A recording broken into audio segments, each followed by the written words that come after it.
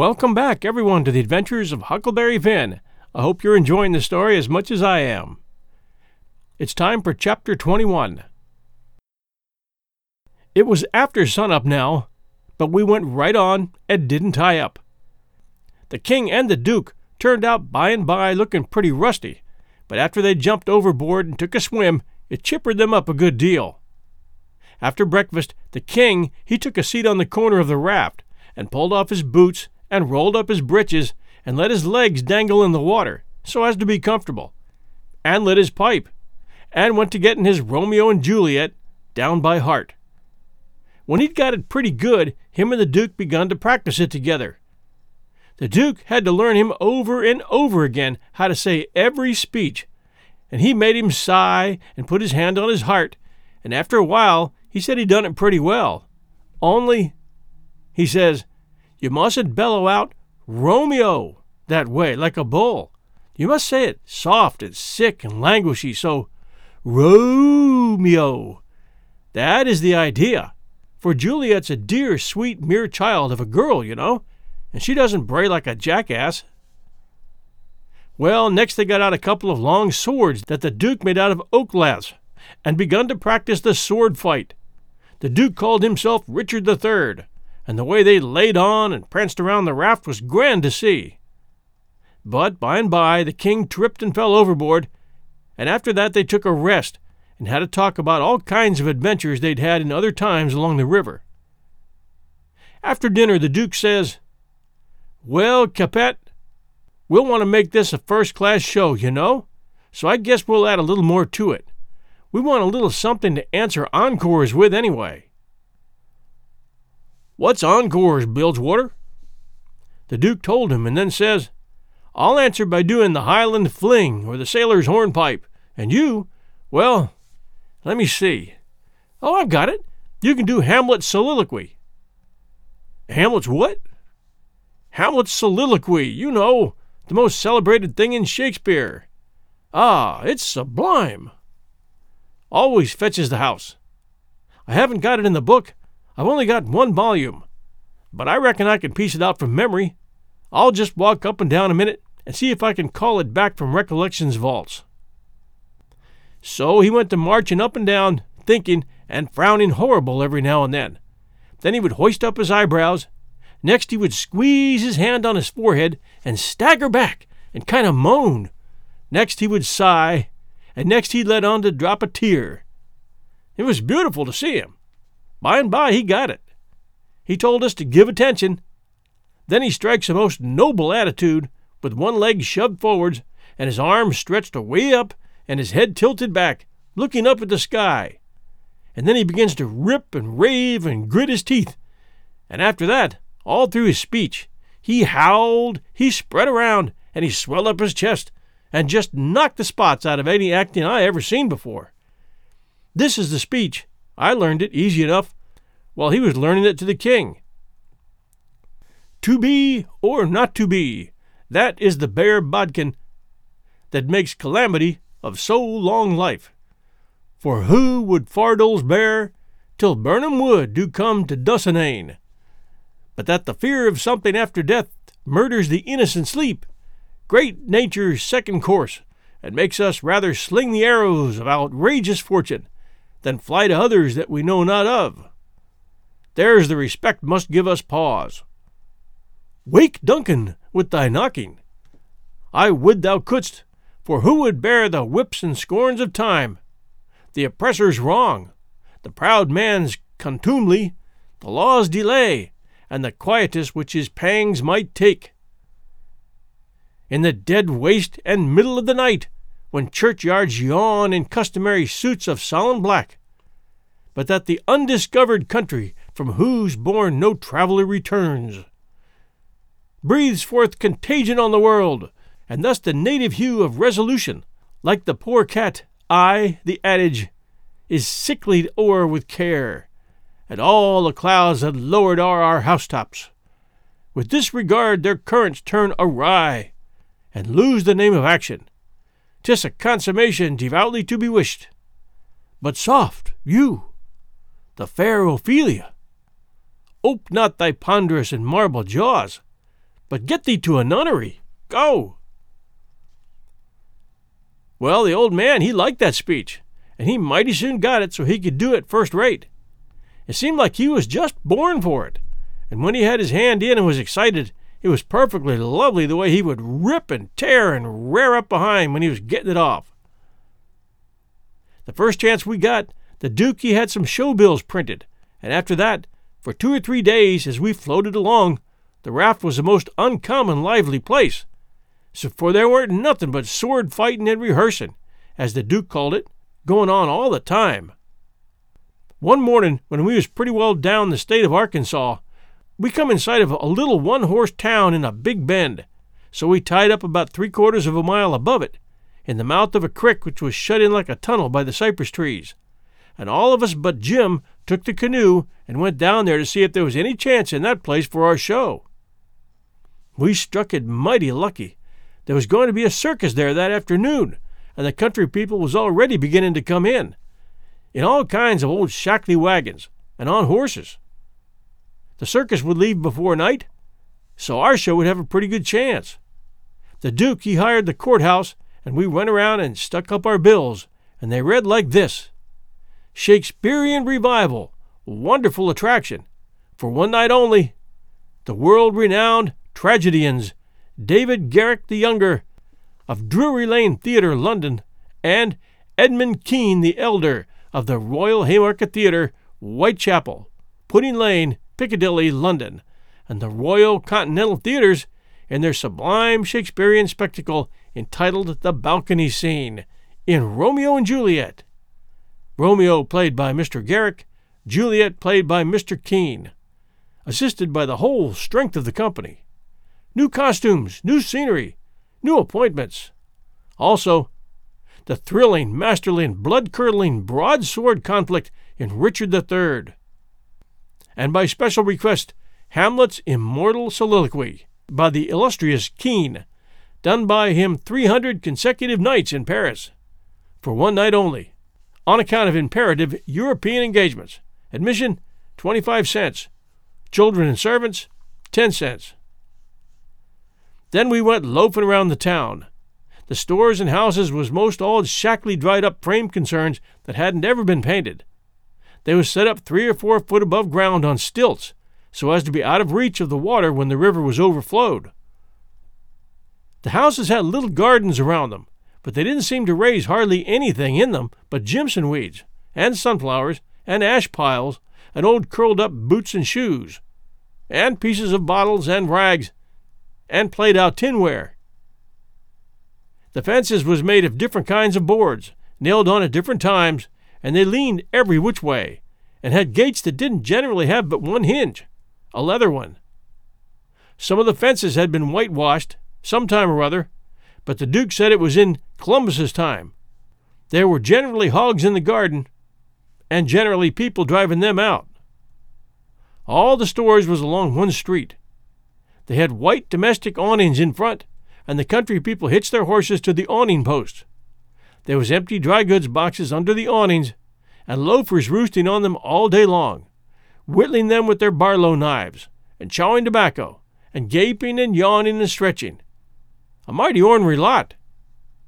They generally had on yellow straw hats most as wide as an umbrella, but didn't wear no coats nor waistcoats.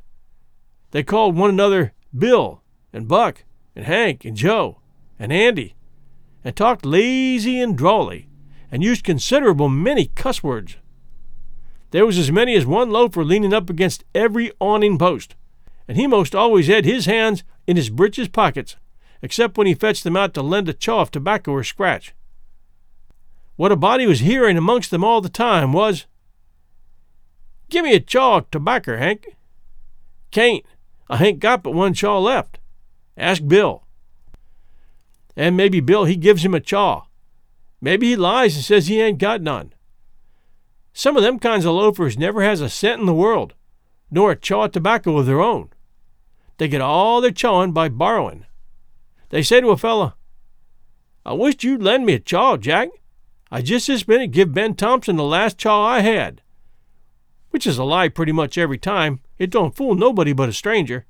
But Jack ain't no stranger, so he says, You give him a chaw, did you? So did your sister's cat's grandmother. You pay me back the chaws you already borrowed off me, Leif Buckner. Then I'll loan you 1 or 2 ton of it, and won't charge you no back interest, nuther." "Well, I did pay you back some of it, onct." "Yes, you did, about 6 chaws. You borrowed store tobacco and paid back nothing." Store tobacco's a fat black plug, but these fellows mostly chaws the natural leaf twisted. When they borrow a chaw, they don't generally cut it off with a knife, but set the plug in between their teeth and gnaw with their teeth and tug at the plug with their hands till they get it in two. Then sometimes the one that owns the tobacco looks mournful at it when it's handed back and says sarcastic, "Hey, here, give me the chaw. You take the plug." All the streets and lanes was just mud. They weren't nothing else but mud. Mud as black as tar and nigh about a foot deep in some places, and 2 or 3 inches deep in all the places. The hogs loafed and grunted around everywheres. You'd see a muddy sow and a litter of pigs come lazing along the street and wallop herself right down in the way where folks had to walk around her. And she'd stretch out and shut her eyes and wave her ears whilst the pigs was milking her, and look as happy as if she was on a salary. And pretty soon you'd hear a loafer sing out, "Hey, so boy, sick him, Tig." And away the sow would go, squealing most horrible, with a dog or 2 swinging to each ear, and 3 or 4 dozen more coming.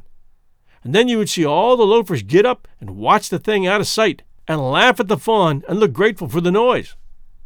Then they'd settle back again till there was a dog fight. There couldn't anything wake them up all over and make them happy all over like a dog fight, unless it might be putting turpentine on a stray dog and setting fire to him, or tying a tin pan to his tail and see him run himself to death. On the riverfront, some of the houses was sticking out over the bank, and they was bowed and bent, and about ready to tumble in. The people had moved out of them. The bank was caved away under one corner of some others, and that corner was hanging over. People lived in them yet, but it was dangersome, because sometimes a strip of land as wide as a house caves in at a time. Sometimes a belt of land 1/4 of a mile deep will start in and cave along till it all caves into the river in one summer. Such a town as that has always to be moving back and back, because the river's always gnawing at it. The nearer we got to noon that day, the thicker and thicker was the wagons and horses in the streets, and more coming all the time. Families fetched their dinners with them from the country and ate them in the wagons. There was considerable whiskey drinking going on, and I seen 3 fights. By and by somebody sings out, "Here comes old Boggs, in from the country for his little old monthly drunk. Here he comes, boys." All the loafers looked glad. I reckon they was used to having fun out of Boggs. One of them says, "Wonder who he's a-gwine to char up this time. If he'd have chawed up all the men he's been a-gwine to char up in the last 20 year, he'd have a considerable reputation now." Another one says, "I wished old Boggs to threaten me, 'cause then I'd know I weren't gwine to die for 1,000 years. Boggs comes a-tearing along on his horse, whooping and yelling like an Injun, and singing out, "Clear the track there, I'm on the wall path, and price of coffins is a-gwine to raise." He was drunk and weaving about in his saddle, and he was over 50-year-old, and had a very red face. Everybody yelled at him and laughed at him and sassed him, and he sassed 'em back. And he said he'd attend to them and lay them out in the regular turns. But he couldn't wait now, because he'd come to town to kill old Colonel Sherburne, and his motto was, "Meat first and spoon victuals to top off on." He seen me and rode up and says, "Where'd you come from, boy? You prepared to die?" Then he rode on. I was scared, but a man says, "He don't mean nothing. He's always carrying on like that when he's drunk. He's the best-naturedest old fool in Arkansas. Never hurt nobody, drunk nor sober." Boggs rode up before the biggest store in town and bent his head down so he could see under the curtain of the awning, and yells, "Come out here, Sherburne. Come out and meet the man you've swindled. You're the hound I'm after, and I'm a-gwine to have you, too." And so he went on, calling Sherburne everything he could lay his tongue to, and the whole street packed with people listening and laughing and going on. By and by, a proud-looking man about 55, and he was a heap the best-dressed man in that town, too, steps out of the store, and the crowd drops back on each side to let him come. He says to Boggs, mighty calm and slow, he says, I'm tired of this, but I'll endure it till 1 o'clock. Till 1 o'clock, mind. No longer. If you open your mouth against me only once after that time, you can't travel so far, but I will find you. Then he turns and goes in. The crowd looked mighty sober. Nobody stirred, and there weren't no more laughing. Boggs rode off blackguarding Sherburne as loud as he could yell, all down the street, and pretty soon back he comes and stops before the store, still keeping it up. Some men crowded around him and tried to get him to shut up, but he wouldn't. They told him it would be 1 o'clock in about 15 minutes, and so he'd better go home. Right now. But it didn't do no good.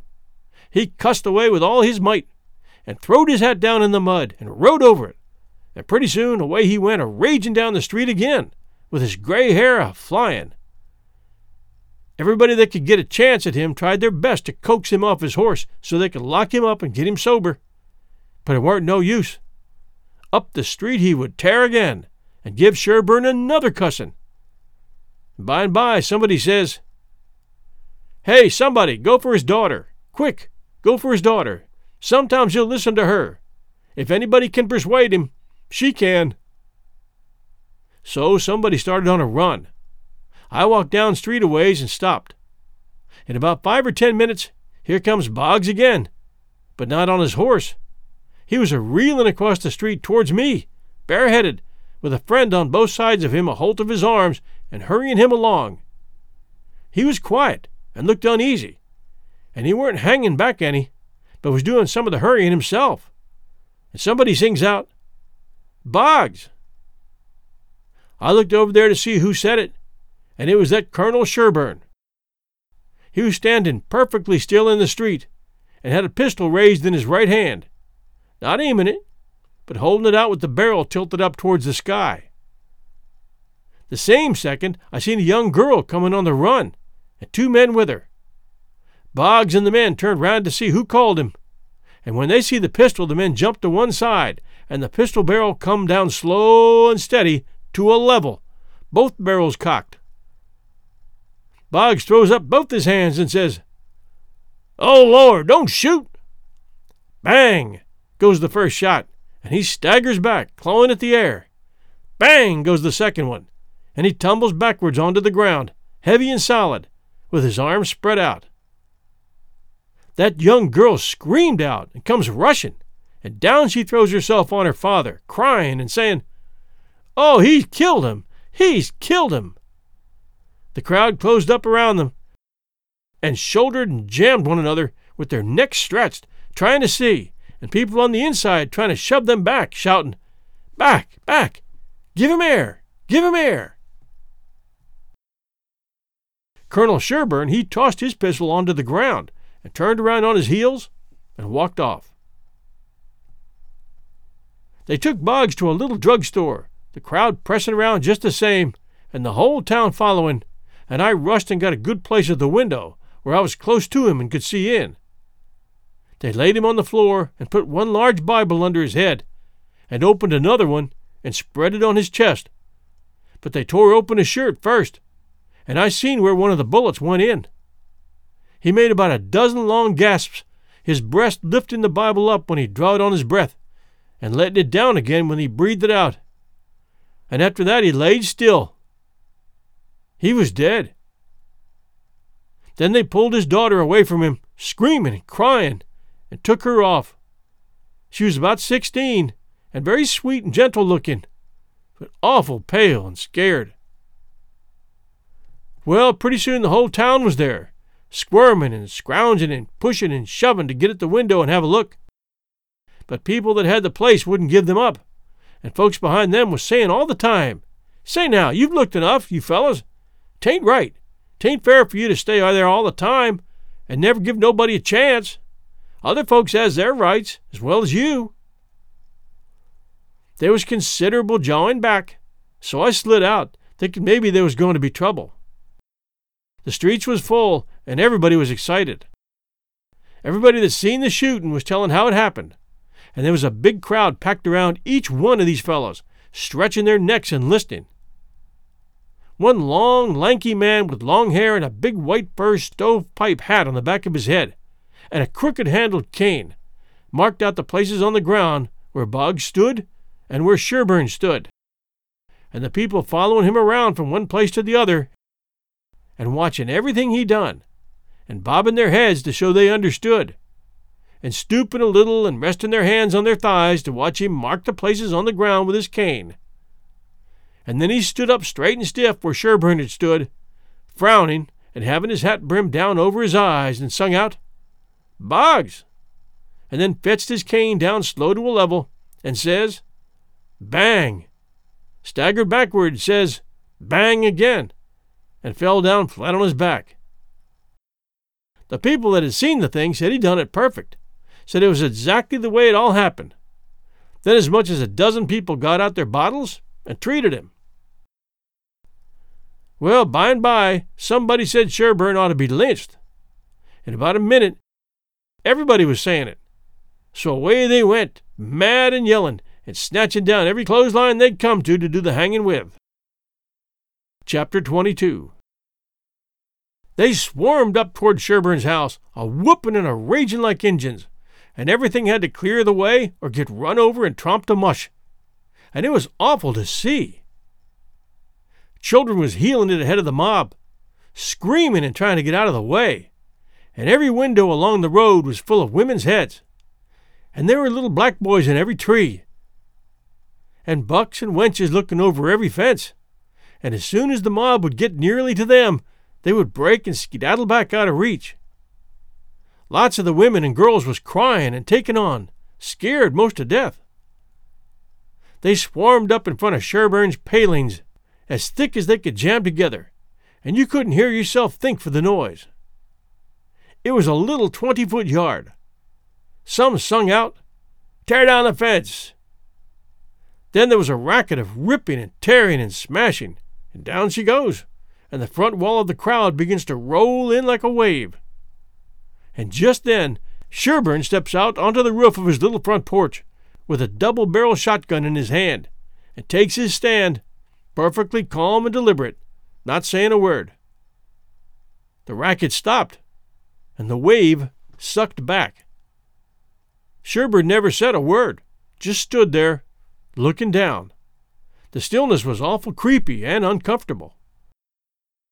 Sherburne run his eye slow along the crowd, and wherever it struck, the people tried a little to outgaze him, but they couldn't. They dropped their eyes and looked sneaky. Then pretty soon Sherburne sort of laughed. Not the pleasant kind, but the kind that makes you feel like when you're eating bread that's got sand in it. Then he says, slow and scornful, "The idea of you lynching anybody? It's amusing.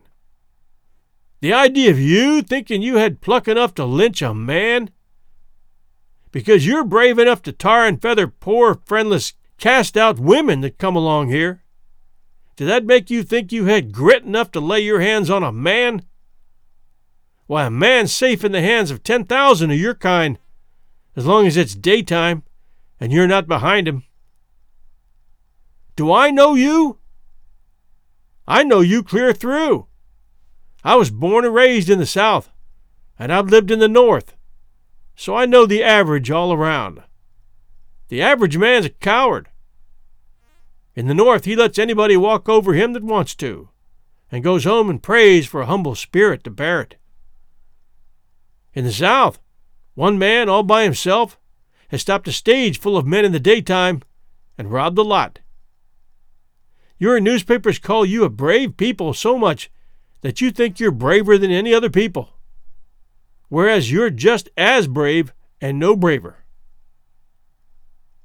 Why don't your juries hang murderers? Because they're afraid a man's friends will shoot them in the back in the dark.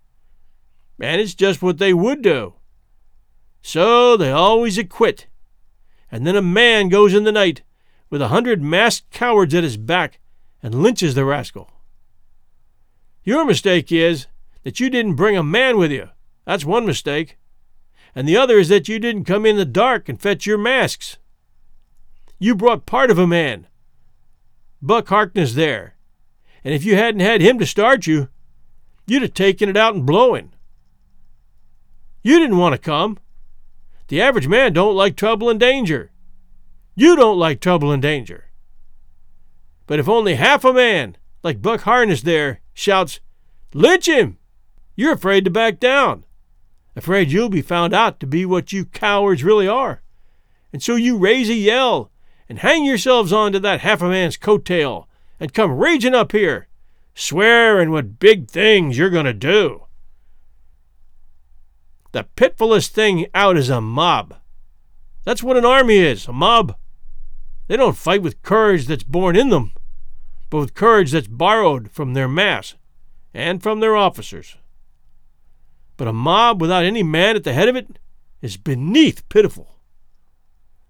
Now the thing for you to do is to droop your tails and go home and go crawl in a hole. If any real lynchings are going to be done, it'll be done in the dark, Southern fashion. And when they come, they'll bring their masks and fetch a man along with them. Now get out of here and take your half a man with you. Tossing his gun up across his left arm and cocking it when he says this. The crowd washed back sudden and then broke all apart and went tearing off every which way. And Buck Harkness, he heeled it right after them, looking tolerable cheap. I could have stayed if I wanted to, but I didn't want to. I went to the circus and looked around the back side till the watchman went by, and then dived in under the tent. I had my $20 gold piece and some other money, but I reckon I better save it, because there ain't no telling how soon you're going to need it, away from home and amongst strangers that way. You can't be too careful. I ain't opposed to spending money on circuses when there ain't no other way, but there ain't no use in wasting it on them. It was a real bully circus. It was the splendidest sight that ever was when they all come riding in, 2 and 2, a gentleman and a lady, side by side, the men just in their drawers and undershirts, and no shoes nor stirrups, and resting their hands on their thighs, easy and comfortable. There must have been 20 of them. And every lady with a lovely complexion, and perfectly beautiful, and looking just like a gang of real sure-enough queens, and dressed in clothes that cost millions of dollars, and just littered with diamonds. It was a powerful fine sight. I never seen anything so lovely. And then one by one they got up and stood, and went a-weaving around the ring so gentle and wavy and graceful, the men looking ever so tall and airy and straight, with their heads bobbing and skimming along, away up there under the tent roof, and every lady's rose-leafy dress flapping soft and silky around her hips, and she looking like the most loveliest parasol. And then, faster and faster they went, all of them dancing, first one foot out in the air and then the other, the horses leaning more and more, and the ringmaster going round and round the center pole, cracking his whip and shouting, "Hi! Hi!" and the clown cracking jokes behind him. And by, all hands dropped their reins, and every lady put her knuckles on her hips, and every gentleman folded his arms. And then how the horses did lean over and hump themselves. And so one after the other they all skipped off into the ring, and made the sweetest bow I ever seen, and then scampered out, and everybody clapped their hands, and went just about wild. Well, all through the circus they done the most astonishing things, and all the time that clown carried on, so it most killed the people laughing. The ringmaster couldn't ever say a word to him, but he was back at him quick as a wink with the funniest things a body ever said. And how he ever could think of so many of them, and so sudden and so pat, was what I couldn't halfway understand. Why, I couldn't have thought of them in a year. And by, a drunk man tried to get into the ring, said he wanted to ride, and said he could ride as well as anybody that ever was. They argued, tried to keep him out, But he wouldn't listen, and the whole show come to a standstill. Then the people began to holler at him and make fun of him, and that made him mad, and he began to rip and tear, and that stirred up the people, and a lot of men began to pile down off the benches and swarm toward the ring, saying, "Knock him down, throw him out," and one or two women began to scream. So then the ringmaster, he made a little speech and said he hoped there wouldn't be no disturbance, and if the man would promise he wouldn't make no more trouble, he would let him ride if he thought he could stay on the horse. So everybody laughed and said all right, and the man got on. The minute he was on, the horse begun to rip and tear and jump and cavort around, with two circus men hanging on to his bridle trying to hold him, and the drunk man hanging on to his neck, and his heels flying in the air every jump, and the whole crowd of people standing up shouting and laughing till tears rolled down. And at last, sure enough, all the circus men could do, the horse broke loose, and away he went like the very nation, round and round the ring, with that sot laying down on him and hanging on to his neck, with first one leg hanging most to the ground on one side, and then the other to one on the other side, and the people going crazy. It wasn't funny to me, though. I was all of a tremble to see his danger. But pretty soon he struggled up a straddle and grabbed the bridle, a-reeling this way and that, and the next minute he sprung up and dropped the bridle and stood on the horse's back, and the horse was a-going like a house afire, too. He just stood up there, a-sailing around as easy and comfortable as if he weren't ever drunk in his life. And then he begun to pull off his clothes and sling them. He shed them so quick they kind of clogged up the air, and altogether he shed 17 suits. And then there he was, slim and handsome, and dressed the gaudiest and prettiest you ever saw, and he lit into that horse with his whip and made him fairly hum, and finally skipped off and made his bow and danced off to the dressing room, and everybody just a-howling with pleasure and astonishment. Then the ringmaster, he seen how he'd been fooled, and he was the sickest ringmaster you ever see, I reckon. Why, it was one of his own men. He had got up that joke all out of his own head, and never let on to nobody. Well, I felt sheepish enough to be took in, but I wouldn't have been in that ringmaster's place, not for $1,000. I don't know. There may be bullier circuses than that one was, but I never struck them yet. Anyways, it was plenty good enough for me, and whenever I run across it, it can have all my custom every time. Well, that night we had our show, but there weren't only about 12 people there, just enough to pay expenses. And they laughed all the time, and that made the Duke mad. And everybody left anyway before the show was over, but one boy who was asleep. So the Duke said these Arkansas lunkheads couldn't come up to Shakespeare. What they wanted was low comedy, and maybe something rather worse than low comedy, he reckoned. He said he could size their style. So next morning he got some big sheets of wrapping paper on some black paint and drawed off some kind of handbills and stuck them up all over the village. And the bills said, "The thrilling tragedy of the King's Camelopard.